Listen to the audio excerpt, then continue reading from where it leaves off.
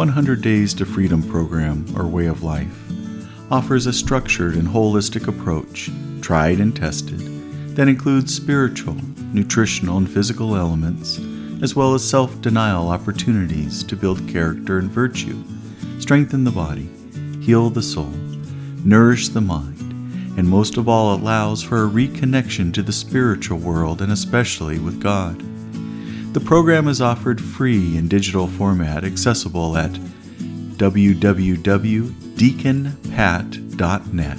Think of the fisherman's net, deaconpat.net. And each day a short reflection is shared with a specific theme to be the focus of the day. Today is day 8, and the theme is Adoration and Time with Jesus. Time with Jesus is what will heal us, inspire us, give us reassurance, provide direction in our lives, and so much more. Remember, He is God, and God is the creator of everything. He is truth. He is love. We so often look to the world for comfort, recognition, inspiration, love, support, and direction. Yet if we are seeking truth, wisdom, comfort, and acknowledgement, shouldn't we be turning to the one who is all those things and the creator of all those things? Starting a routine of weekly adoration in front of the Eucharist will enable us to encounter Christ in a very personal way.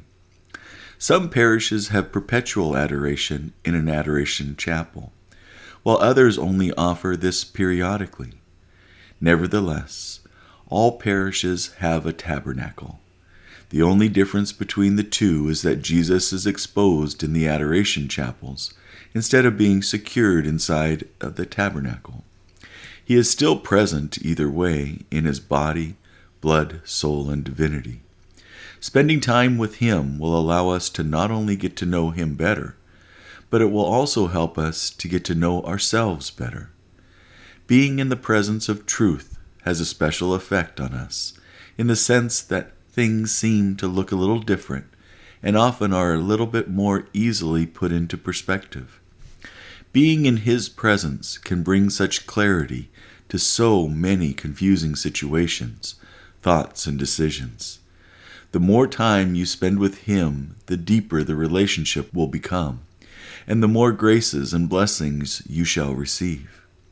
Start this week a routine of spending some personal time with our Lord and Savior, at least for a few minutes, if not an hour once a week. Let us pray. Blessed be God. Blessed be His holy name. Blessed be Jesus Christ, true God and true man. Blessed be the name of Jesus. Blessed be His most sacred heart. Blessed be His most precious blood. Blessed be Jesus in the most holy sacrament of the altar.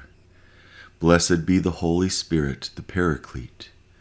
Blessed be the great Mother of God, Mary most holy. Blessed be her holy and immaculate conception. Blessed be her glorious Assumption. Blessed be the name of Mary, Virgin and Mother. Blessed be Saint Joseph, her most chaste spouse. Blessed be God in His angels and in His saints. Amen. May the heart of Jesus in the most blessed sacrament be praised, adored, and loved with grateful affection at every moment in all the tabernacles of the world, even to the end of time. Amen. Well, take a few moments and think about your relationship with Christ. Think about what it would be to be sitting next to Him and spending time with Him. And then start thinking about how you can start spending some time with Him in His real presence, the real presence that's contained in that consecrated host. If your church has the adoration chapel and adoration times, try to make a commitment to attend. If it doesn't, think about when you could swing by the church, or if you really are really busy and you can't find time, in all honesty, to go there, spend some time after Mass. When Mass is dismissed and there's the procession out and everybody leaves, why don't you spend a little bit of time, maybe on your knees, focusing your gaze upon the tabernacle and spending some quiet time with Jesus. Offer some of your thoughts and your struggles to Him, and then listen in the quiet of your heart on how He might inspire you or give you comfort. Alrighty, have a great day, and I'll see you tomorrow. I'd like to thank you for listening and also for participating in the 100 Days to Freedom program.